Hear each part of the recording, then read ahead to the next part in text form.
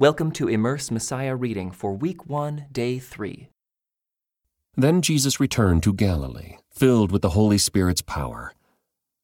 Reports about him spread quickly through the whole region. He taught regularly in their synagogues and was praised by everyone. When he came to the village of Nazareth, his boyhood home, he went as usual to the synagogue on the Sabbath and stood up to read the scriptures. The scroll of Isaiah the prophet was handed to him. He unrolled the scroll and found the place where this was written: "The Spirit of the Lord is upon me, for he has anointed me to bring good news to the poor. He has sent me to proclaim that captives will be released, that the blind will see, that the oppressed will be set free, and that the time of the Lord's favor has come." He rolled up the scroll, handed it back to the attendant, and sat down. All eyes in the synagogue looked at him intently. Then he began to speak to them. "The scripture you've just heard has been fulfilled this very day." Everyone spoke well of him and was amazed by the gracious words that came from his lips. "How can this be?" they asked. "Isn't this Joseph's son?" Then he said, "You will undoubtedly quote me this proverb, 'Physician, heal yourself,' meaning do miracles here in your hometown like those you did in Capernaum. But I tell you the truth, no prophet is accepted in his own hometown. Certainly there were many needy widows in Israel in Elijah's time, when the heavens were closed for 3.5 years, and a severe famine devastated the land. Yet Elijah was not sent to any of them. He was sent instead to a foreigner, a widow of Zarephath in the land of Sidon. And many in Israel had leprosy in the time of the prophet Elisha, but the only one healed was Naaman, a Syrian." When they heard this, the people in the synagogue were furious. Jumping up, they mobbed him and forced him to the edge of the hill on which the town was built. They intended to push him over the cliff, but he passed right through the crowd and went on his way. Then Jesus went to Capernaum, a town in Galilee, and taught there in the synagogue every Sabbath day. There, too, the people were amazed at his teaching, for he spoke with authority. Once when he was in the synagogue, a man possessed by a demon, an evil spirit, cried out, shouting, "Go away! Why are you interfering with us, Jesus of Nazareth? Have you come to destroy us? I know who you are, the Holy One of God."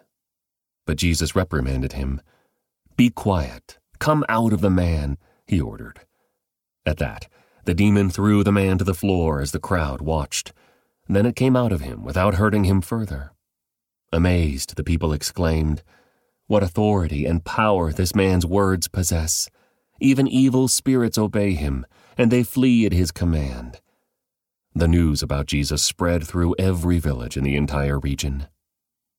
After leaving the synagogue that day, Jesus went to Simon's home, where he found Simon's mother-in-law very sick with a high fever. "Please heal her," everyone begged.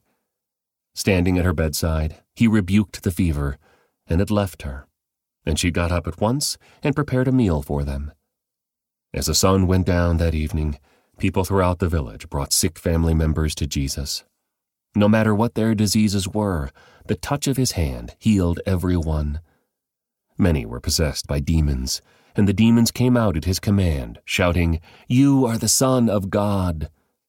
But because they knew he was the Messiah, he rebuked them and refused to let them speak. Early the next morning, Jesus went out to an isolated place. The crowd searched everywhere for him, and when they finally found him, they begged him not to leave them. But he replied, "I must preach the good news of the kingdom of God in other towns too, because that is why I was sent." So he continued to travel around, preaching in synagogues throughout Judea.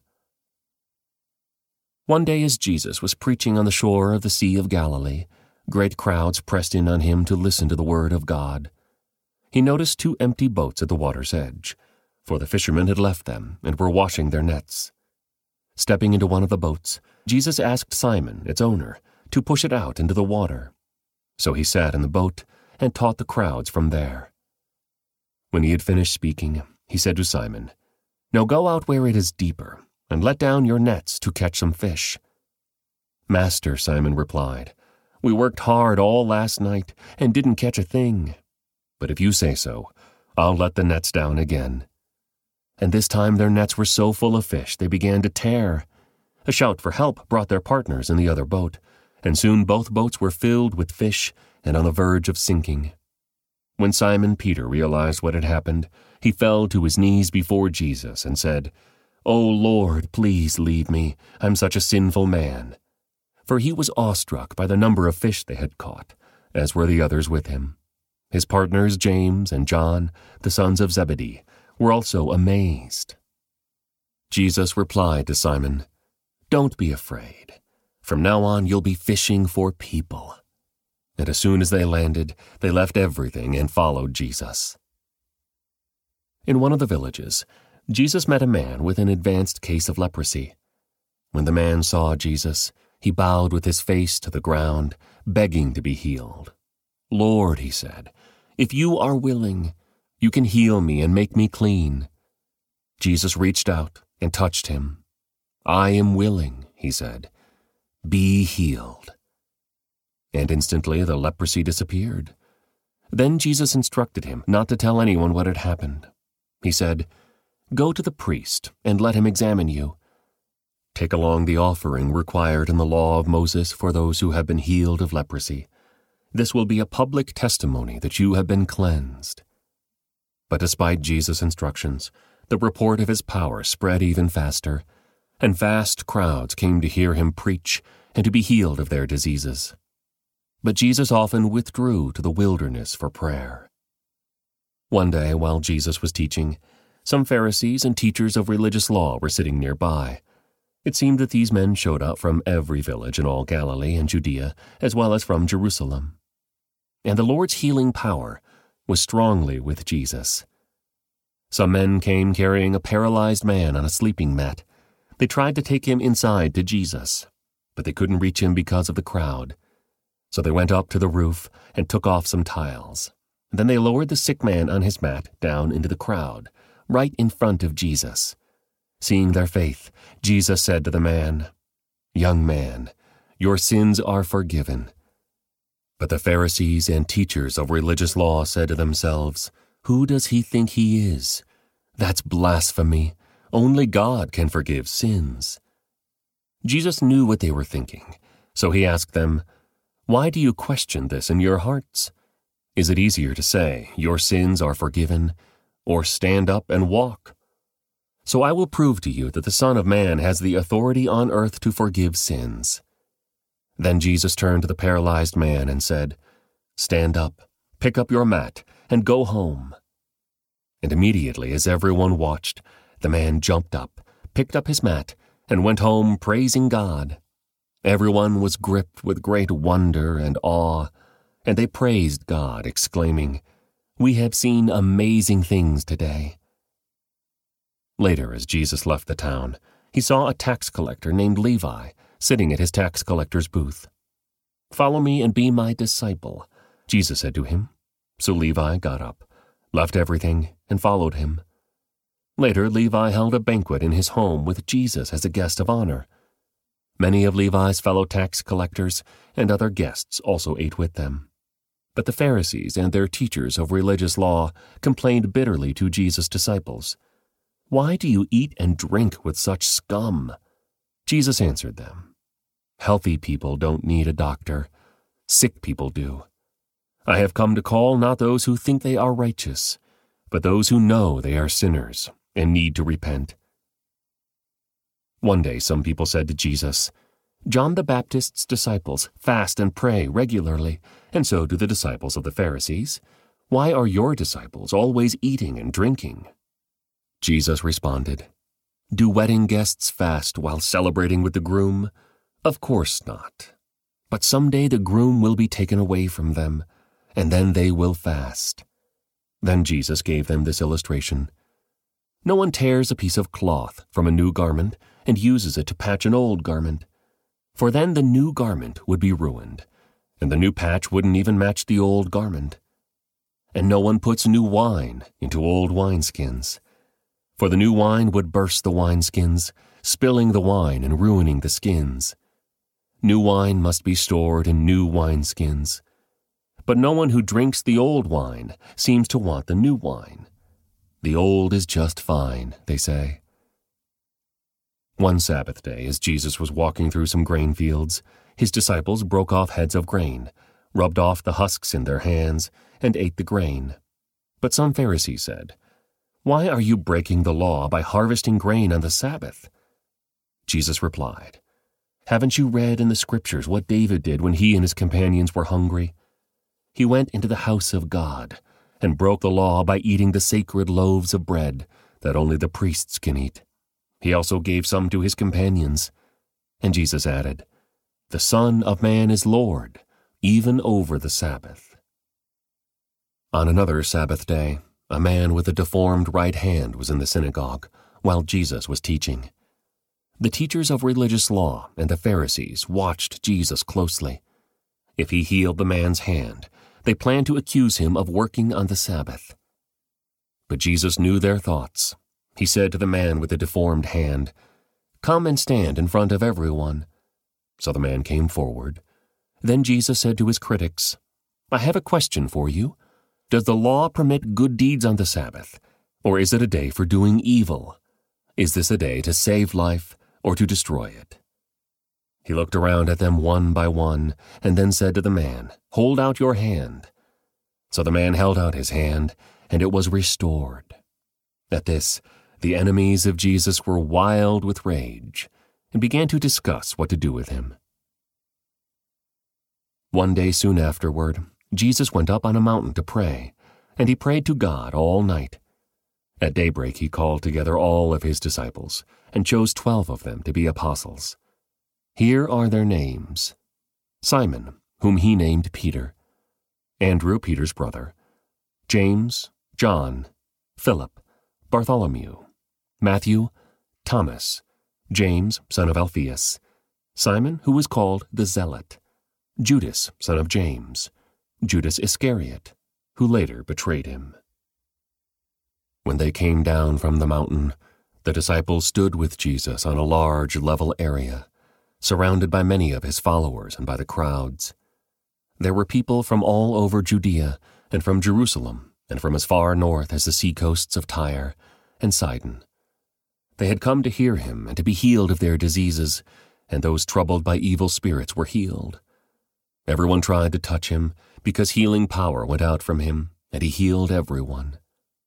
Then Jesus turned to his disciples and said, "God blesses you who are poor, for the kingdom of God is yours.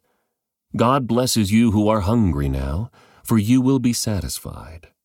God blesses you who weep now, for in due time you will laugh. What blessings await you when people hate you and exclude you and mock you and curse you as evil because you follow the Son of Man. When that happens, be happy.